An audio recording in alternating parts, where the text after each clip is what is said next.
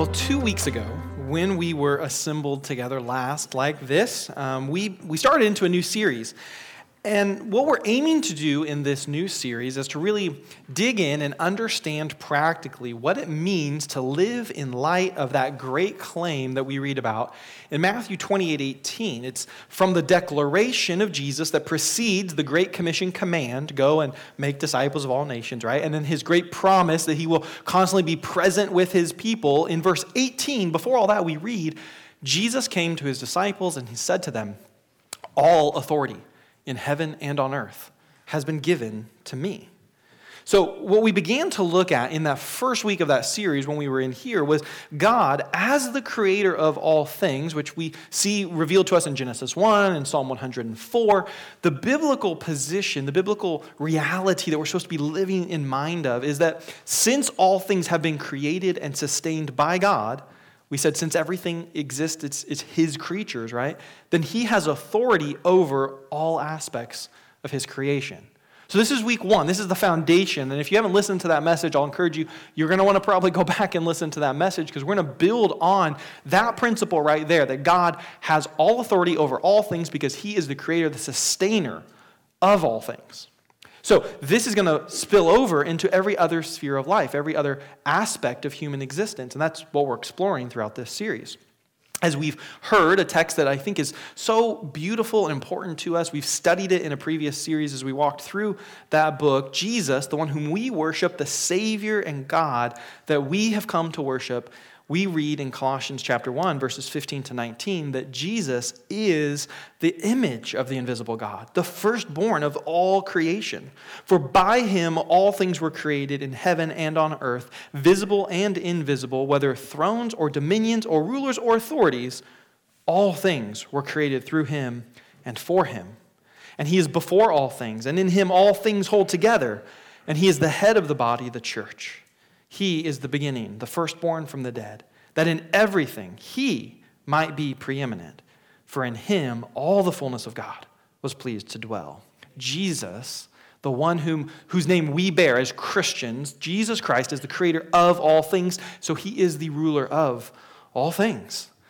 And this claim in Matthew 28:18 is a radically important statement that should be brought into our thinking in every sphere of our lives. In everything that we do, in every place we interact, and everything we consider should all be seen under this idea that Jesus has authority over all. That's what this series is all about. That's why it's titled All Authority.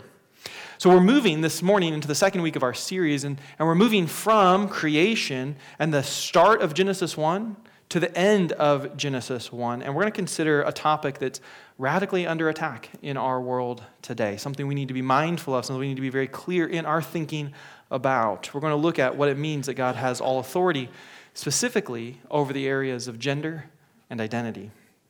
If you have your Bibles, open them up to Genesis chapter 1. We're going to pick up in verse 26 this morning. So really, we're picking up right where the narrative essentially left off from our previous series as we talked about God's creation of the rest of creation, all of this universe and everything that lives within it. We read about this pinnacle work of God starting in Genesis 1:26. We'll read to verse 31 here to begin. Then God said, "Let us make man in our image, after our likeness. Let them, man, have dominion over the fish of the sea and over the birds of the heaven and over the livestock and over all the earth and over every creeping thing that creeps on the earth." Verse 27, so God created man in his own image. In the image of God he created him. Male and female he created them. And God blessed them. And God said to them, "Be fruitful and multiply, fill the earth and subdue it. Have dominion over the fish of the sea and over the birds of the heaven and over every living thing that moves on the earth." And God said, "Behold, I have given you every plant yielding seed that is on the face of all the earth, and every tree with the seed in its fruit, you shall have them for food. And to the beast of the earth and to the bird of the heavens and to everything that creeps on the earth, everything that has breath of life, I have given every green plant for food." And it was so. God saw that everything he had made, and behold, it was very good. And there was evening and there was morning, the sixth day. As I mentioned in our first week of the series, we touched a little bit on Genesis 1, and then we jumped to Psalm 104 because this is a pretty familiar passage of Scripture to so many of us if we've grown up in church or been around church for quite a while. But today, we're going to stick right here in this text, in this section right here, and unpack it because it is foundational and crucial to be able to answer fundamentally this myriad of questions and challenges that we're presented with today in our world. So here's what I want to convey. And I know very well that I'm running a bit of a risk by dealing with this whole topic in one sermon and not trying to unpack and explain and counter every single argument that exists all on its own. I could spend weeks discussing all the different terms that are being created and argued about and constantly redefined today, but we're not going to do that. What I'm aiming to do today is to go to the main point, to the very most clear biblical truth that if you and I would hold on to firmly, if we would grasp it clearly, answers all these other objections that come. So no matter how complex the arguments you find or hear may be, it's going to come back, I believe, in almost every case to this fundamental truth. If you hold on to it, you can answer the arguments with what we find here revealed in this text. The key idea is this: God makes a person, male or female, as part of his very good design of them individually. This is what the Bible teaches about creation of humanity, about creation of men and women, that this is the truth, that if we believe this is the foundation to stand upon to begin to engage all those other arguments that come about. God makes a person male or female as part of his very good design of them individually. If we will hold on to this truth, if we will see this truth and be able to explain this truth, then we can strive to honor God as our creator. We can respect his authority over us as his creation.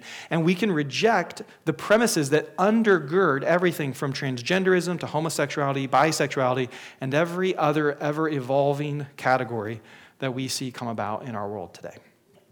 If we don't hold to this truth, if we're compromised in believing this statement right here, if we question or deny that God is the one who makes a person male or female, and that's part of his intentional design that's very good, then we can fall prey to one or many of the arguments or assertions that our culture is pushing all around us. So let's notice in Genesis 1 right here, there are several really important things that are conveyed that we need to be familiar with and able to look to and then explain when we have these type of conversations, which are going to be more common today than they ever have been before. We need to look at the text and see this so you can be resolved in your thinking. Notice this point first. God created mankind in his image. That's an important phrase. In theological terms, we speak of this as the imago Dei. It means the image of God, which is what we see rendered here for us. It exists in every single human being that God has created. The phrase here in verse 26 says that man, which in the Hebrew, when it says God created man in his image, it's used in the absolute sense. So it could be better rendered mankind or humanity. God created mankind in his image after his likeness. What this tells us is that there's no distinction here between those whom God has created in his image and those who God created in the image of something or someone else. Wealth, status, skin color, gender, none of that changes or lessens or removes the image of God that he has created every human being to bear by his creative decree. God made humanity, all of us, in his image. And this is the key difference between us as humanity and everything else that exists. The imago Dei is what makes us higher than the animals that he created first. It's the image that we bear. It's what makes us unique from the angelic creation. It's why the Bible tells us angels look at us and our experience of salvation and the relationship we have with God with awe and wonder. Because we have this, the imago Dei in us, the image of God that we have been created to bear. This is at the root of it. This is underneath everything. It's what gives all of humanity dignity. If we believe that every human being is created in the image of God and bears the image of God as part of humanity, then we understand that we must respect and honor one another. We must protect the vulnerable and the weak. All of this flows from this declaration here, this truth that God creates humanity, mankind, in his image. Second, notice here from this first part of Genesis, God created mankind to be either male or female. There are two human beings created in the garden, one male and one female. Genesis 1:27 tells us, so God created mankind in his own image. In the image of God, he created them. Male and female, he created them. It's through a form of Hebrew poetry here, which may not be as familiar to our natural way of thinking in our society, but in the Hebrew poetry that's being used here, the point's very clear. God is the creator of mankind. We are his creatures. And since he has made us according to his perfect design, remember, when God creates, he simply had spoken everything into existence, right? Let there be this animal, and the whole animal exists, right? He didn't have to let there be a bone connected to that bone and put a muscle here, right? He just said, let there be, there was. This perfect design unfolded exactly as he intended by his creative power. And so mankind is no different. He created us perfectly, intentionally, as he wanted us to be. And that includes the distinction between male and female human beings. So we must affirm both human beings, male and female, are created and actually bear the image of God personally, as he just said, right? Men are not the image of God alone. Women are not the image of God alone. Both of us bear the image of God in us as human beings in equal ways, but in perfectly distinct ways that were designed by God. Third, God blessed and called mankind very good. Notice that's verse 28. God blessed them, this first man and first woman. And in verse 31, God saw everything that he had made, and behold, it was very good. This is what God calls his human creatures, the ones he made at creation. God did not make a mistake in creating one man and one woman, right? He didn't feel like humanity was limited because he had created one male and one female, just this binary set of options. The creative design of God did not result in him saying, the quality, it's a little off. It'll get better over time. It'll be very good one day when people start to view gender not as the difference between a male and a female, but as a spectrum, and there's gender fluidity, and then humanity will be very good. Here, it's just okay. In the garden, humanity is just okay. No, he says in the garden, right there, one male, one female, this is very good. Exactly what he designed, exactly what he intended, very good. God declares this clearly, forcefully, that though we are distinct between male and female, both equally bearing the image of God, we are created very good, according to him. And then notice number 4.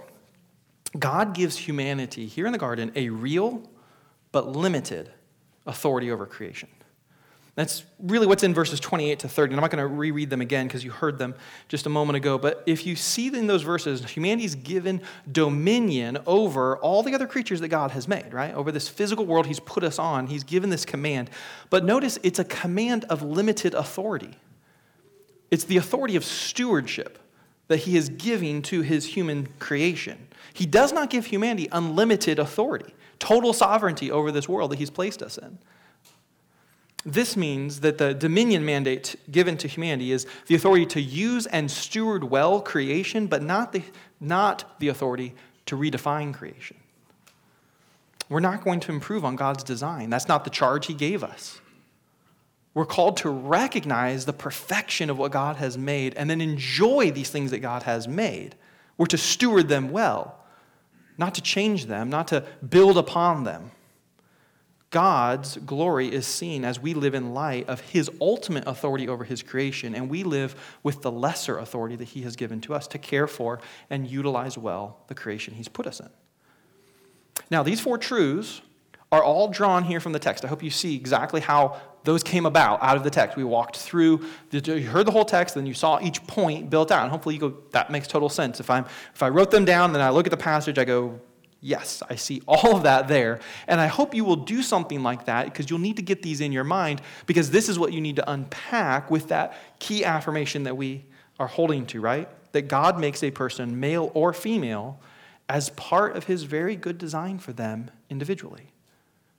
Like, this is the foundation for us to stand firm upon. And for most of human history, what I've said here and what we just unpacked from those verses and these key truths, this teaching has been celebrated by God's people. It's been seen as something beautiful and very impactful upon human beings and how we then are to live. But right now, where we live in the world in particular, but just in the world in general, in this modern age, we live in a time of such abject rebellion to the authority and rule of God that this very claim is under attack.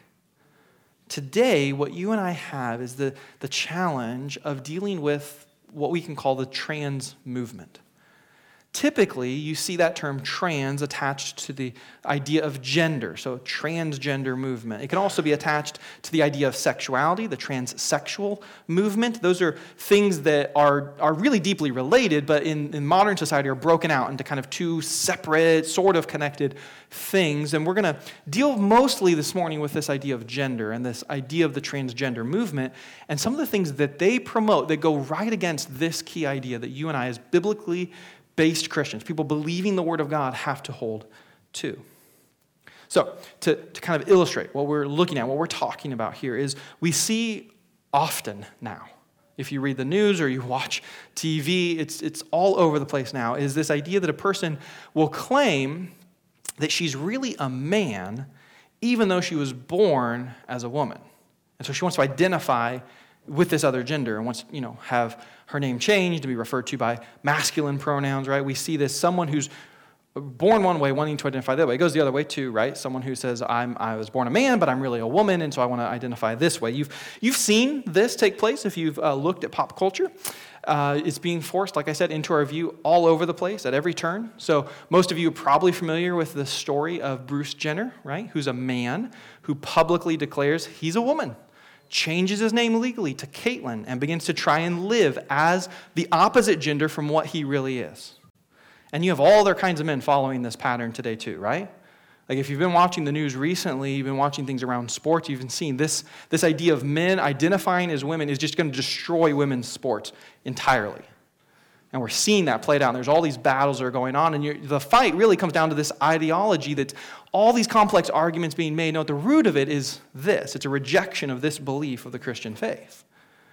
And so, we can look at what the NCAA is saying and all the argumentation of the activist groups, think it's really complex, and you got to define terms. At the end of the day, we know where we stand if we believe this. That's why we need to hold to this. And it's not just men trying to become women in our society. You see it go the other way, too. You have women saying that they are men. They want to present themselves that way. Some of you may know the name Ellen Page. She was an actress who has decided she's actually a man. And so she's transitioned and now wants to go by the name Elliot Page and be seen as a man and live in that way, right? So our culture is being swept up with this. And it goes both ways, men to women, women to men, back and forth.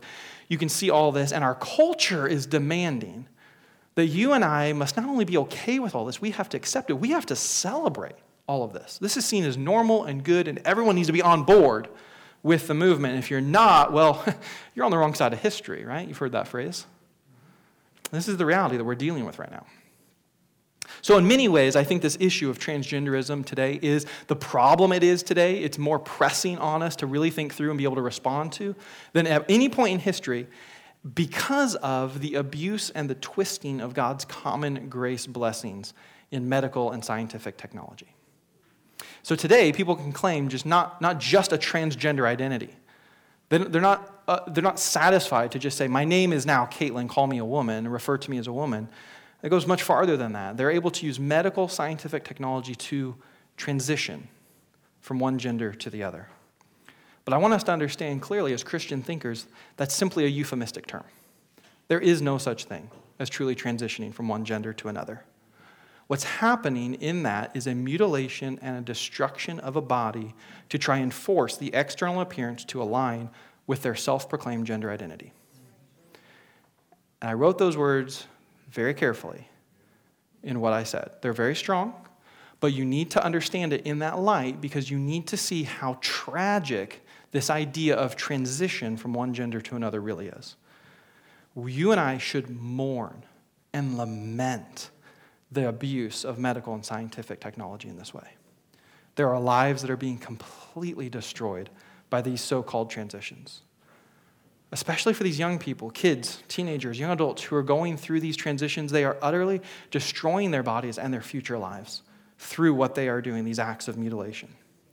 And so you and I should mourn that and lament that and pray about that. And we should be angry, I get it. There's a place for right anger towards these so-called medical experts who are pushing and performing these destructive acts. That's complete betrayal of the trust that we should have in someone called to heal and called to improve the quality of life of someone. But you and I should be mourning for those who go through this by their own choice or who are deceived into it. We should mourn that and pray for them. The reality is a person remains created, a male or female, by the very good design of God. And no matter how hard that's rebelled against, that never actually changes. Bruce Jenner is still a man. Elliot Page is still a woman. No matter the name change, no matter the pronouns they want to use, no matter what scientific medical technologies they have. They may alter their appearance, they may legally identify and present as the opposite gender, but it does not change the reality of how God actually made them. All of this is a playing out of a fundamental denial of the truths of Genesis 1. It's a denial of what we affirm because we as Christians are submitting to the Word of God and the authority that He has revealed in the Scripture to believe that it is God who makes a person, male or female, as part of His very good design of them individually. Now, naturalistic, humanistic, non-religious people completely reject that teaching, right? They just reject the idea of God's authority, even reject the idea of God's existence. And as we know from week 1, what that is simply foolishness and folly of a world in rebellion and sin. But there are others today, and this is where it gets more difficult sometimes for Christians to deal with this topic. There are some today who want to claim to be transgender and still claim a Christian identity. So you might hear this argument from someone who says, I'm a Christian transgender person. They might say, no, I agree with your assertion. God creates everyone male or female. There's only 2 genders by His design, exactly as it says in Genesis 1. But the transgender person might say, God simply created me as the wrong gender on the outside. He made me a man on the outside, but I'm really a woman on the inside, or vice versa. Now, listen, you might think, that's kind of silly. Who would say that? This is the real argument. It's not hypothetical. It's exactly what I have heard from transgender people who are trying to claim a Christian identity and want to be seen and referred to as transgendered Christians. In fact, this is not just, again, a hypothetical. This is not, I've watched some videos or I've talked to some other people who have told me about. This is the reality of a man who attended my former church in Springfield, still actually attends that church, who is living in this and making this exact argument right now. He's born a man. He has now legally changed his name. He dresses and presents as a woman, and is undergoing the medical treatments to try and make his male body appear to be a female body. And it's a tragic situation. It's incredibly sad. My heart breaks for him and for his soul. Because hear me clearly, someone who believes these things and lives this way is not living as a Christian. It's abject rebellion against God to embrace these things. It is sinful slander against God to claim that He made a mistake in creating you as either the male or female He made you to be. And it is idolatry to act as if you are your own God who can fix a mistake the one true God made. It is sinful arrogance and pride to claim that you know more. You understand yourself better than God Almighty does. To claim that He did wrong. He erred in making you male or female. That is a rebellious and sinful claim, and a true Christian cannot make that, cannot stand in that claim. These words from the book of Romans should be very sobering and should stop the mouth of anyone who professes to be a Christian and would want to charge God with error or with making a mistake in how He has created someone in humanity. Romans chapter 9, verses 20 to 21 says, "But who are you, O man, to answer back to God? Will what is molded say to its molder, 'Why have you made me like this?' Has the potter no right over the clay?" Paul is drawing upon imagery and argumentation that's used in several other places in the Bible. Most notably comes from the prophet Isaiah, where he writes this in Isaiah 45, verses 9 to 12. Listen to how perfectly this applies to the argument that somebody might put forth. Isaiah writes, "Woe to him who strives with him, God, who formed him, a pot among earthen pots. Does the clay say to him who forms it, 'What are you making?' Or, 'Your work has no handles,'" right? "You've made me wrong," right? "Woe to him who says to a father, 'What are you begetting?' Or to a woman, 'With what are you in labor?' Oh, thus says the Lord, the Holy One of Israel, the one who formed him, mankind. Ask me of things to come. For will you command me concerning my children and the work of my hands?" God says, "I made the earth and created man on it. It was my hands that stretched out the heavens, and I command all their hosts. This is God's response to those who would claim he's made a mistake. He didn't know what he was doing. He misunderstood me. No, God says, I knew exactly what I was doing. I have created all things. I sustain all things. I am perfect in all things. Who are you, little earthen pot, to question me, the great potter? So true Christians must believe and affirm what the Bible teaches. God does not make mistakes. It is arrogant and it is sinful to accuse God of making a mistake in creating someone, either male or female. It is brokenness and it is bondage to sin that would lead someone to believe that externally we are a different gender than the one we are truly inside. And it is rebellious and it is sinful to try and change our gender presentation on the outside to conform to whatever we feel like we are on the inside. There is a lot that we can and we probably should have conversations talking about and thinking through this topic together. But rather than go down the myriad of argumentation that exists, I want us to get this main point, this foundational truth that we need to hold to firmly and then be able to back up through those points that we unpacked from Genesis 1. The reality is that we have to affirm God's authority extends over our gender and sexual identities. These are not matters disconnected from God Almighty. He has authority over them. He rules over them. He has things to say about them. And we, his creatures, must submit to him, must obey him, must follow him in these things. To believe the root of the transgender argument that a person is really one gender on the inside but was just put into the wrong body or has the wrong gender externally is to deny the basis of our faith that God is perfect, that he is the creator who has made us, and that he rules over all aspects of our lives in perfect wisdom. So Christians need to stand firm on the revelation of who God is. We need to hold fast to this belief that our God is our creator who makes no mistakes in how he has created us or rules over us as his creatures. We must believe, submit to, and teach that God's authority extends over whether a person is born male or female, and that it is part of his very good design. God's in control of all of this. He rules over all of this as the all-powerful creator.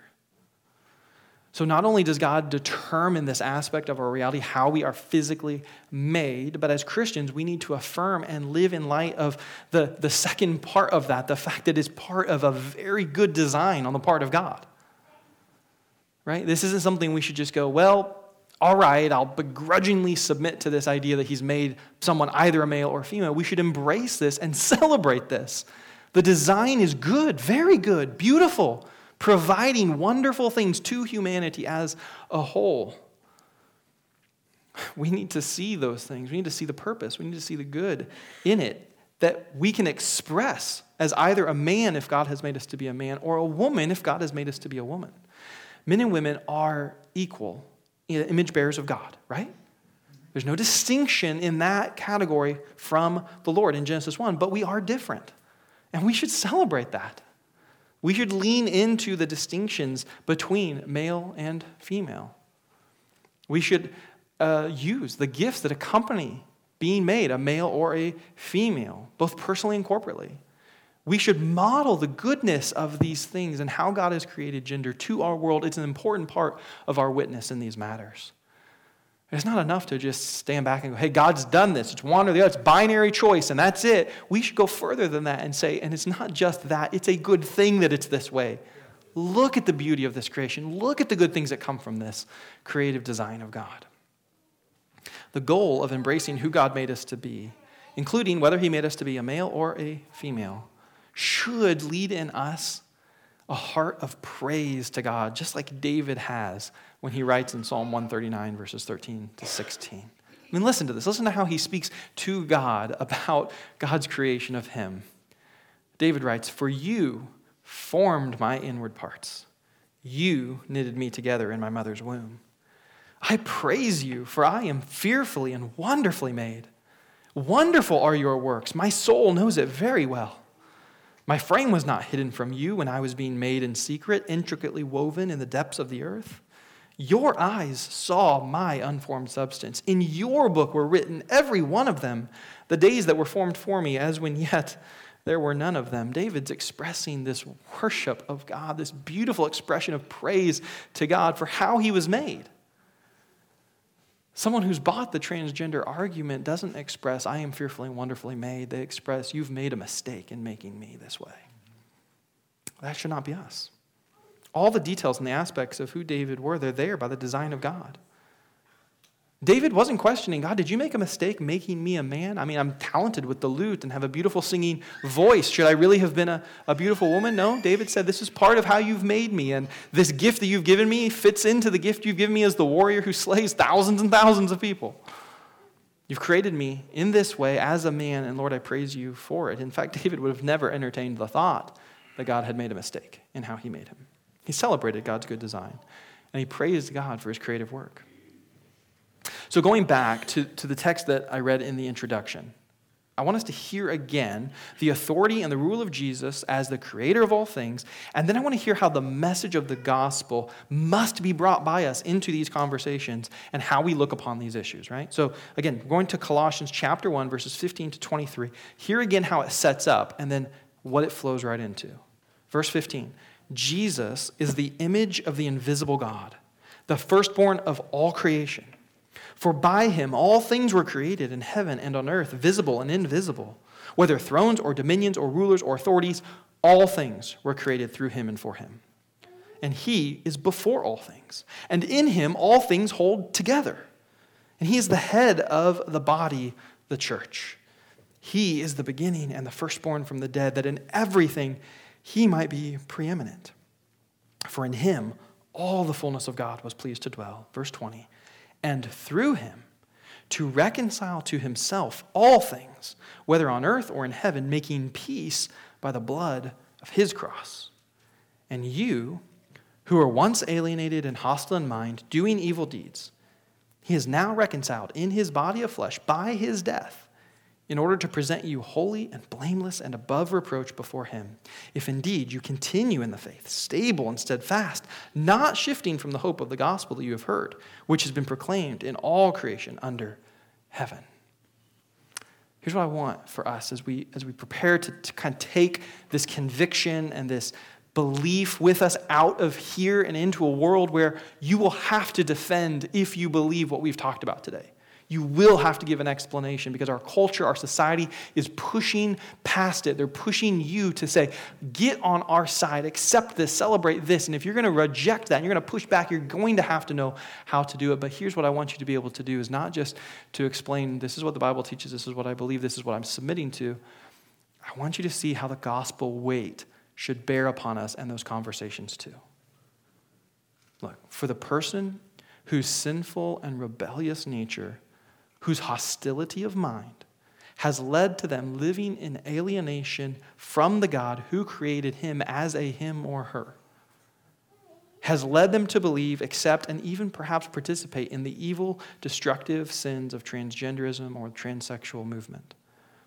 Hear this, there is forgiveness and reconciliation and change that can be found in Jesus Christ. That lifestyle, those beliefs, all those actions that go with the entire trans movement, they are, we should be clear on this, uncompromised on this, sinful and rebellious. But we must also remember that Jesus came to save sinners and rebels. No one is too far gone for Jesus to save. If anyone would look to Christ, any sinner would look to Christ and submit their heart, their mind, their life to him, put their faith and trust in him, then they can experience salvation and redemption and change. So the transgender person who comes to truly know Christ can't remain a transgender Christian. Those are exclusive categories. A Christian who was once a transgender person will be led to repent of those sins, to turn away from those rebellious actions, to repent of claiming that you know better, that you are the God of your own life, that the actions perhaps you took in your rebellion to try and change who it was God has made you to be, you will have to repent of those. A truly saved person can and will reject the entire transgender, transsexual identity. And instead, they will begin what we should admit, if you think about what those procedures do and all the actions that can be taken in that movement, what will be incredibly hard and incredibly complex work, but they can begin to submit their life and their identity to being defined by God and his authority as the creator of all things, who does not make mistakes, who always knows best in how he rules. They can begin to submit their life to him, repent of their sins and their rebellions, and turn to Jesus, away from the lies of these movements, and experience grace and forgiveness and power that he has to redeem and restore and change. So Christians, we must pray for those who are trapped by these sins, these very destructive sins. We must pray and we must work to encourage people in this movement to turn to Jesus and to submit to him. He is the God who saves sinners and rebels. There are none too far gone for his grace. So you and I must be people who proclaim that and live like we really believe that part of this message to be true too. Not just that that's wrong, but that there's forgiveness and reconciliation and change to be found in Jesus. Because the text says, if you're paying attention to this, if you're applying this to yourselves, it speaks to us who have perhaps different sins and different issues, but the text says we were all once alienated and hostile in mind, doing evil deeds. But he has reconciled us in his body of flesh, in his death, in order to present us holy and blameless and above reproach. So you too were captive to sin. You too were held bound by things that would destroy your soul and your life. But he saved you. Amen. He reconciled you. He changed you. That's the message we then carry to others. This, our hope, our salvation, is what we proclaim to everyone caught in any type of sin, trusting that God saves from all kinds of sins. So we need to keep that in mind as we navigate this in our culture, as we have these conversations, as we see these conversations unfolding around us. Now, I understand clearly we've covered quite a bit of ground in a topic that's somewhat uncomfortable, perhaps, to some of you. And our next sermon is going to be a little bit more of the same. So next week, we're going to talk about the issues of marriage and sexuality. We rearranged our schedule a little bit. We were going to have Family Sunday next week, and we're not going to do it that way. We're going to have the kids in Kids Church. So if you have young ones that you think this might be a little bit more than a conversation they're ready for, then we have Kids Church ready for them. But we're going to talk about what it means that God's authority extends over that. And we're not going to talk just about the transgender argument. We're talking about homosexuality, which is very prevalent in our society as well. Because these are very important issues in our day and age. And you and I, we need to stand firm on biblical belief. We need to be clear on what it is the Bible teaches and what it is that we are affirming. And we need to be people who live with a gracious love and care and proclamation of the gospel to other people. So we need all this together. So we'll do it in 2 weeks, 2 sermons, rather than me doing an hour and a half today, which was my initial draft of all of this. So you're welcome. We'll get to talk about it next Sunday. Wendy, team, if you will come this morning, we're going to take a few minutes to respond. Because it's an uncomfortable topic, it's a hard topic, it's perhaps in some cases a topic we never thought we'd have to talk about or deal with. Maybe we thought, Nelsonville and Philadelphia and Palmyra, we're pretty isolated. That might happen in St. Louis, but we're good. No, it's around us, all around us. And this will only become more prevalent as our culture moves farther and farther away from God. So we need to fully believe these truths without caveat. We need to understand he has authority over all aspects of creation. He's always good and his ways are always right. So we need to ask him to help us that we would live out the goodness and the beauty of his design and these beliefs, that we'd be faithful witnesses to this truth in our interactions in this world. Let's respond in prayer and ask the Lord to help us in these ways. We'll sing and we'll worship, and then we'll close for this morning. You can stand, you can come to the altar, you can pray where you are, but let's respond to the Lord and his word today.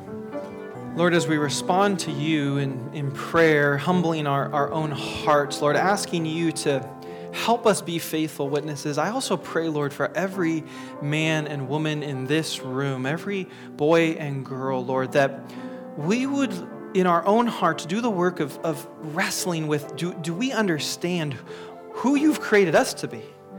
Lord, help us, I pray, live as men who would reflect the goodness of masculinity in this world, to live as women who would embrace the beauty and the value of femininity in this world. Help us, God, be bright beacons of hope, messages of reconciliation and the beauty and intentionality and the goodness of your design to those around us. Lord, let us model something attractive to this world because we're living in alignment with who you've made us to be and what you've made us to do in this world as image bearers of you. God, we pray for those who have embraced a destructive ideology, a belief, a system that it may be celebrated in this world, it may be held up as good in this world, but Lord, we know ultimately destroys souls, will destroy lives, will destroy eternity. So Lord, we pray that you would help us effectively push back against these lies. Help us to be effective in proclaiming the truth, in calling others into the truth. May we be people who see the power of God to bring people out of darkness, out of bondage to sin, out of these destructive things, into light and life with you, into conformity to the image of your Son, whom we worship, whom we look to for our own salvation, our own deliverance. Lord Jesus, we thank you for saving us. We don't deserve it any more than anyone else. So may you push that belief so deeply into our hearts that we overflow with sharing the gospel with others. Holy Spirit, work in us to embolden us as you did the early disciples to be faithful witnesses for the sake of our Lord and Savior, Jesus Christ, in whose name we pray. And everyone said, amen.